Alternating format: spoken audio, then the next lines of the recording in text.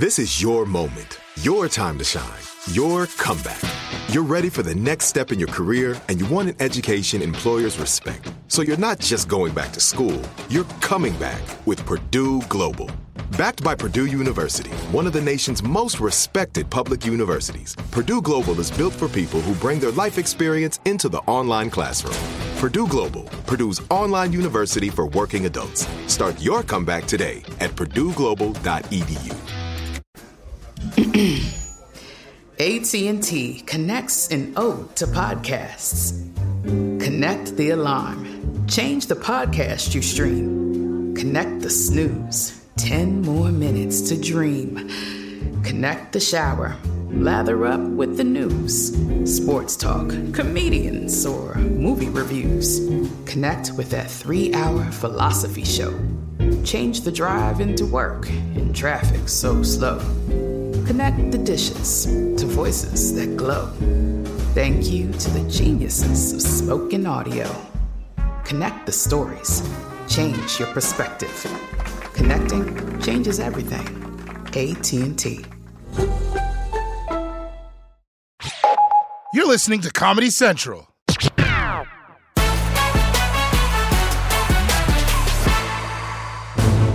Live from Comedy Central's World News headquarters in New York, The Daily Show with Trevor Noah presents Votegasm 2020. The roughin' before the stuffing.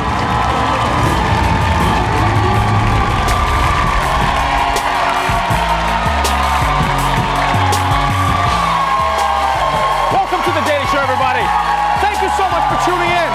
Thank you for coming out live at 11 p.m. Take a seat. Let's do this thing.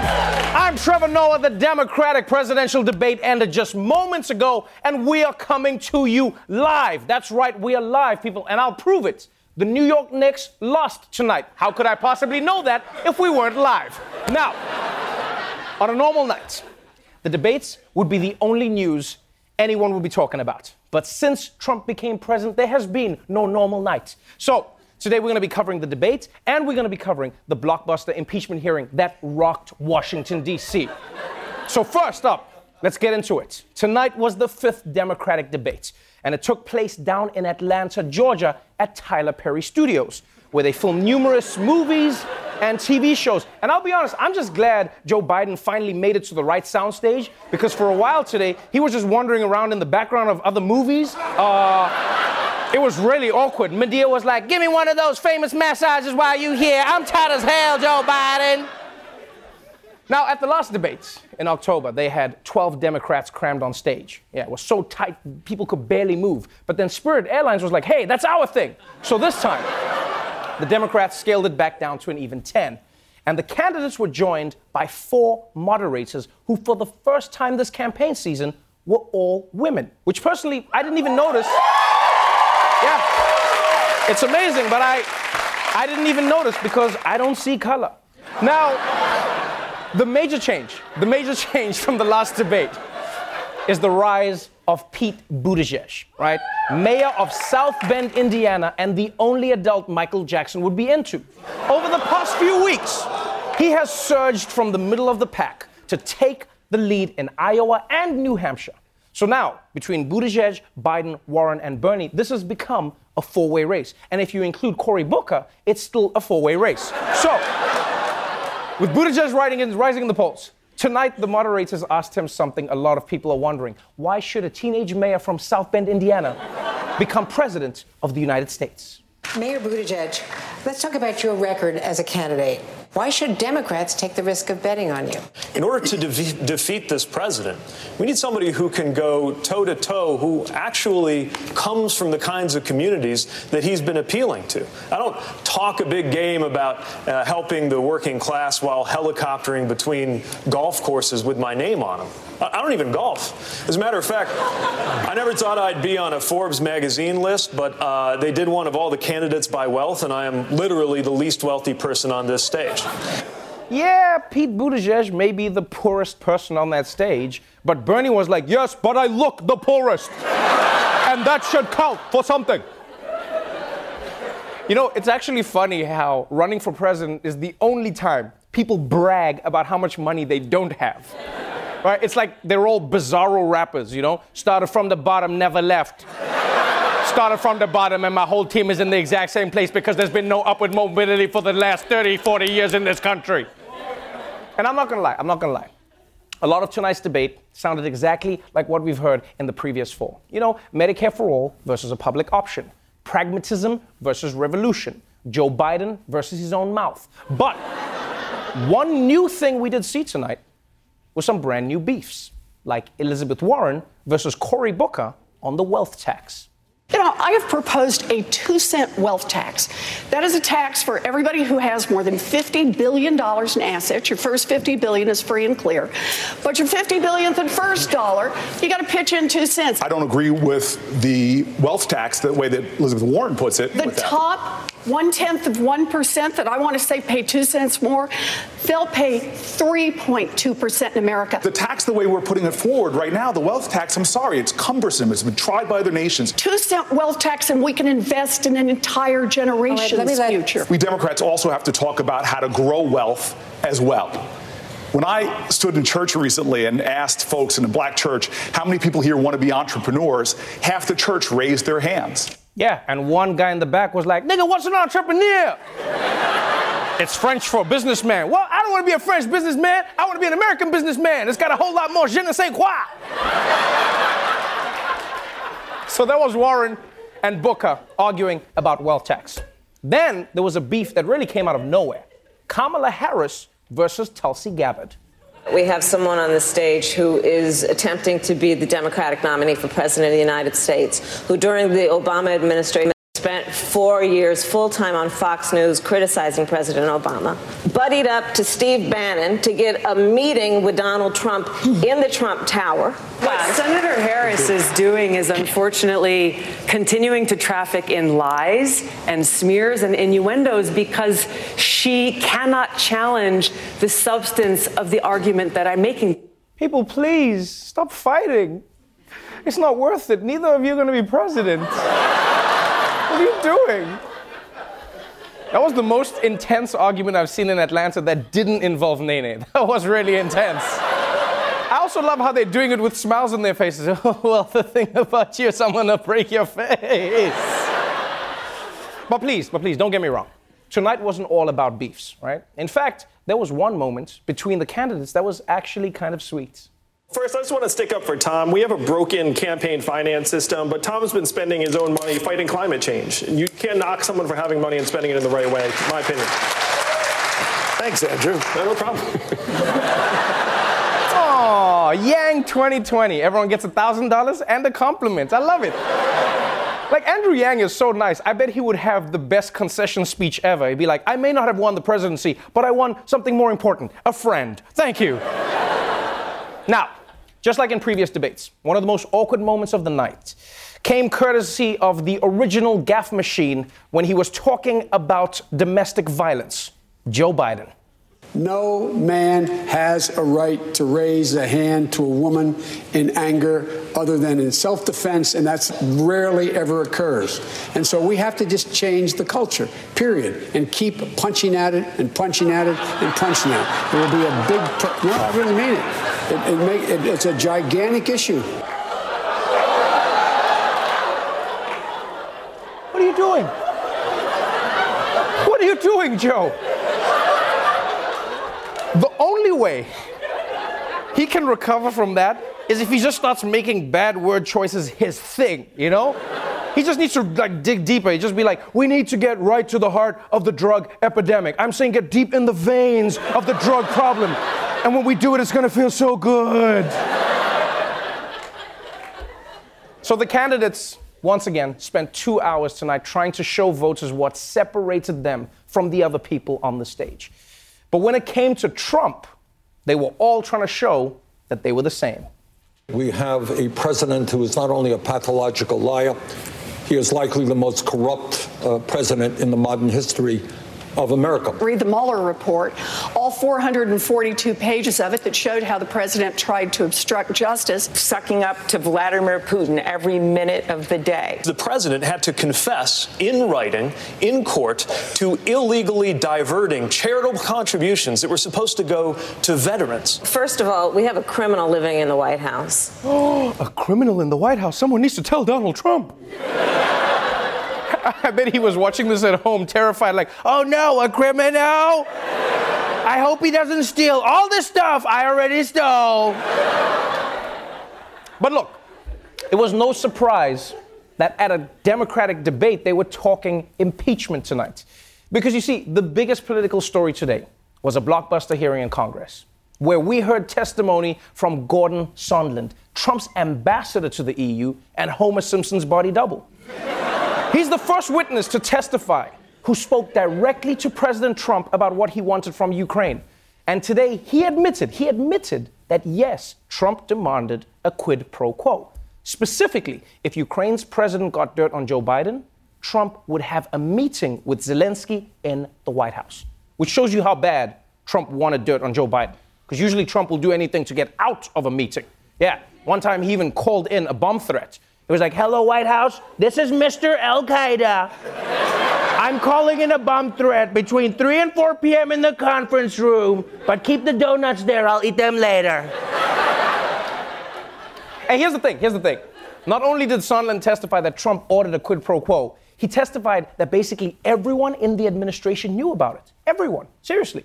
He threw everybody under the bus. Mike Pompeo, Mike Pence, Mick Mulvaney, John Bolton, John Bolton's mustache, even John Bolton's mustache's mustache. But there's one man in particular that Sondland put at the center of the whole scandal, Rudy Giuliani. Secretary Perry, Ambassador Volker, and I worked with Mr. Rudy Giuliani on Ukraine matters at the express direction of the President of the United States. We did not want to work with Mr. Giuliani.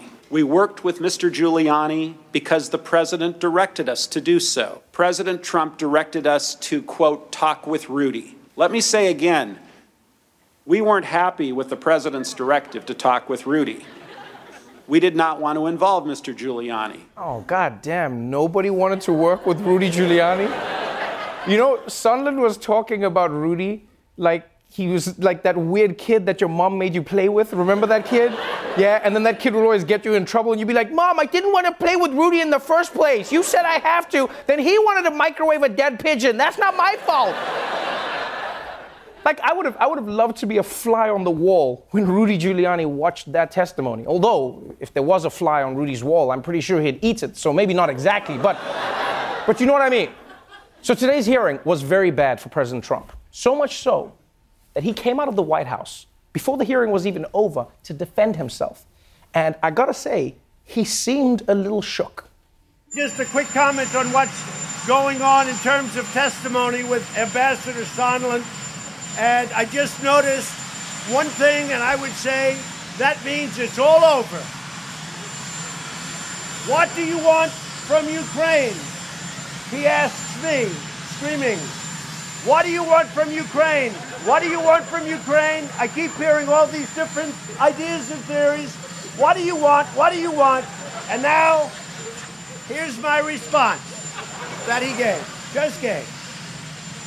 Ready? You have the cameras rolling? I want nothing. That's what I want from Ukraine. That's what I said. I want nothing. What is Trump doing? That was one of the least presidential things I've ever seen. He just looked like that crazy dude in the neighborhood who's yelling at everybody on his front lawn. If I find out who's been taking my newspaper, I swear to God. Like, Trump is the only president to bring down the property value around the White House, right? You can see even the white people next door came out to see what the commotion was all about. You can see in their faces like, oh my God, Donald is out there again. Like, I don't know. I miss that lovely black family who used to live here. This guy is a problem. He's a problem. And you realize the worst part is that Trump was reading all of that from notes. Like, that wasn't Trump freestyling. That was Trump prepared. Now look, I'm no trained lawyer. But I feel like innocent people don't need notes to remind themselves that they're innocent. Like, you never see defendants in a courtroom like, can I just say, Your Honor, I did not murder my wife. So look, this didn't make Trump look good or innocent. In fact, he said the same lines so many times in so many different ways. It almost felt like he wasn't being presidential. It felt like Trump was auditioning to play the character president who is innocent. Ready? You have the cameras rolling? What do you want from Ukraine? What do you want from Ukraine? What do you want from Ukraine? I keep hearing all these different ideas and theories. What do you want? What do you want? What do you want? What do you want? I hear all these theories. What do you want, right? I want nothing. I want nothing. I want nothing. I want nothing. I want no quid pro quo. I want no quid pro quo. I want nothing. I want nothing. I want nothing. Thank you, folks. I think he nailed it, people. He's getting the job. We'll be right back.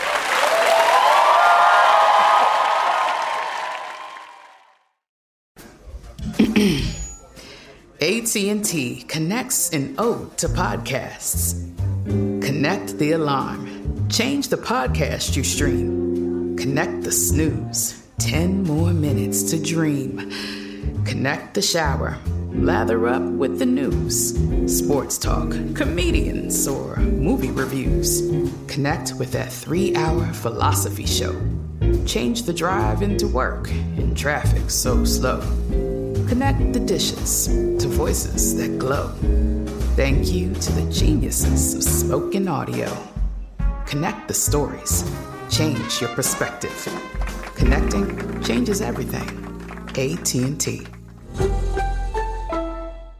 Are you still searching for your perfect place to call home? Well, now is the time to buy at Fisher Homes. If you're looking to move in before the end of 2024, May could be your last opportunity to start building your dream home and close before the year's end. If you're hoping to move in even sooner, Fisher Homes also has homes that are move-in ready and waiting for you, where you can start enjoying the benefits of homeownership even faster. Schedule your personal tour with a new home advisor today at FisherHomes.com and make this spring the season you find your perfect home sweet home. Welcome back to the Daily Show. As we said earlier, tonight's debate was held at Tyler Perry Studios in Atlanta. A choice some believe is about sending a message to a very specific group of voters. So we sent Roy Wood Jr. down to Atlanta to investigate. Atlanta, the capital of Georgia and blackness. Democrats are here to appeal to black voters. But what do black voters want? I'm here to find out. But first, Waffle House. As the Democrats prepare for the debate at Tyler Perry's gated community, I assembled a panel of voters, all with one thing in common. All right, who voted for Obama in 2012? I was too young. So, which candidate do you think best understands the needs of the black voter? I think Elizabeth Warren. Bernie. I want to go Bernie. Chris, who do you think best understands the needs of the black voter? Donald Trump. Huh? Explain. Some of the stuff I've heard he's already doing is like prison reform. He's been hanging around black people as long as I can remember. They loved him till he ran for president as a Republican. Trump was the man. Raise your hand if you remember when Donald Trump was the man. The man as in the man, but not the man. He wouldn't let black people into his apartments. Roy knows what I'm talking about. I don't know what he's talking about, but maybe some word association will show us what they think of the other candidates. Joe Biden. Gas. Touching women. All right, so nothing positive. Okay, next candidate. Okay. Serve as a leader. Thinks well on her feet. Warren has discussed giving black people reparations. Is that a campaign promise you believe she could fulfill? No. No. Instead of calling it reparations, what if they called it back pay? No. That sounds even worse. That's worse. All right, next candidate. That's the man right there. Bernie. He was with Martin Luther King, but he just had a heart attack. So, no. So why do you love Bernie, Jessica? Because he gonna walk it like he talk it. He gonna be out there with us. If he can. If he can walk. If he can. I'll put him in a wheelchair. I'll be right there behind him. What do we feel about Pete Buttigieg? Oh, I'm sorry, that's not Pete Buttigieg.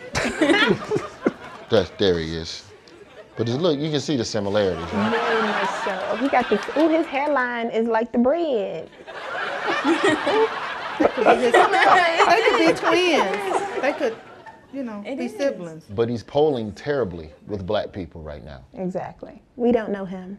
He went up to Harlem, sat down with Al Sharpton, had some soul food at Sylvia's. Is that pandering or outreach? Pandering. What did he order? Right. So if you saw him crumble the cornbread on top of the green. That's real. He might be all right. Yeah. So Kamala Harris. She the police. Exactly. There's a lot of people who look like me locked up under her watch. So Kamala's campaign released a video of her dancing to Cardi B. That's pandering. So then what is Kamala supposed to do? When you're out and you black and a band plays, do you not do a little dance while you walking along with the second line? I think we're harder on the black candidates, to be honest. I think it's difficult for black people like her, even Corey, to be themselves when the spotlight is on them. Cory Booker told Joe Biden that he dip it in the Kool-Aid and don't know the flavor. How did that make you feel as a black person? He corny.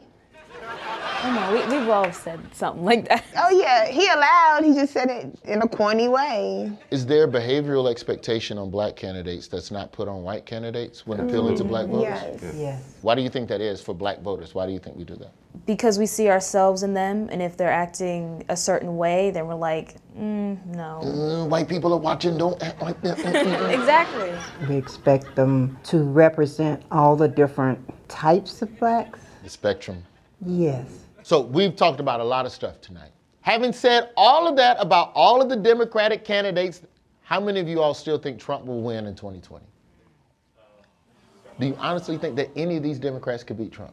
If they all rallied for one, because there's so many people running. So we all need to agree on who that one candidate is, and then all the other candidates support him. Tell me who's that candidate. Elizabeth Warren. Trump 2020, baby. Hold on a second. And there's a lesson for Democrats. You can't win the black vote by pandering because black people are as complex as any other voter base. If you want our trust, make promises you can keep, walk it like you talk it, and above all, keep the faith. Father God, we call on you right now to pray for Chris. Chris, close your eyes. We're praying for you. We ask you, Father God, to help Christopher. Lord, if we respect Chris as a voter, Lord, but we just hope his check engine light come on in November, Lord. On election day, to just make sure that his truck does not start. These and many other blessings we ask in your name, Jesus' name. Hallelujah. Amen. It's a good talk. Good talking to y'all. Good talk. Word with Junior, everybody. We'll be right back.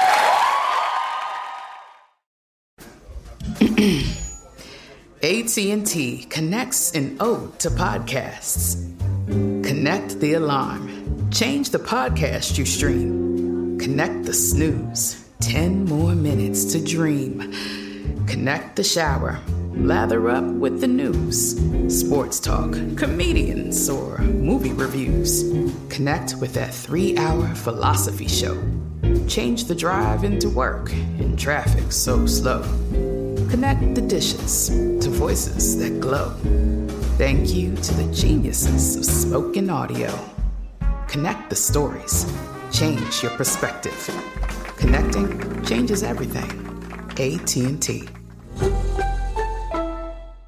Are you still searching for your perfect place to call home? Well, now is the time to buy at Fisher Homes. If you're looking to move in before the end of 2024, May could be your last opportunity to start building your dream home and close before the year's end. If you're hoping to move in even sooner, Fisher Homes also has homes that are move-in ready and waiting for you, where you can start enjoying the benefits of homeownership even faster. Schedule your personal tour with a new home advisor today at FisherHomes.com and make this spring the season you find your perfect home sweet home.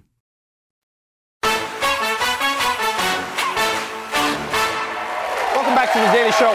My guest tonight is an MSNBC anchor, host of the Latina to Latina podcast, and author of the new book, The Likeability Trap. Please welcome Alicia Menendez. Welcome back to the show. Thanks, Trevor.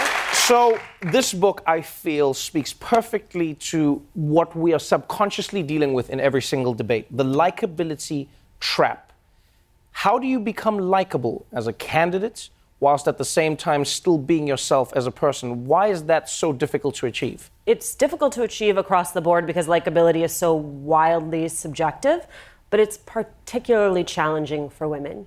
If you are a woman who strives to lead, you are told one of two things. You're either told you're too much, too assertive, too aggressive, you need to tone it down, or you're told you're not enough. You don't take up enough space, you don't take up enough oxygen, you don't have what it takes to lead. Right. So women are told they can either be likable or they can be a leader, but there's almost no way for them to be both. And when you talk about women candidates, what makes that so complicated is that voters will vote for a man candidate even if they don't like him, so long as they think he's competent. Right. For women candidates, they have to clear both hurdles. Voters have to like them, and they have to believe that they're competent. It's interesting because in this race specifically, a lot of media coverage has been geared towards discussing Elizabeth Warren's likability. You know, whereas people before, like, let's say when Trump was running, they said, well, you know, I don't like him, but I think he can get the job done. And that was a common thread that went through the election.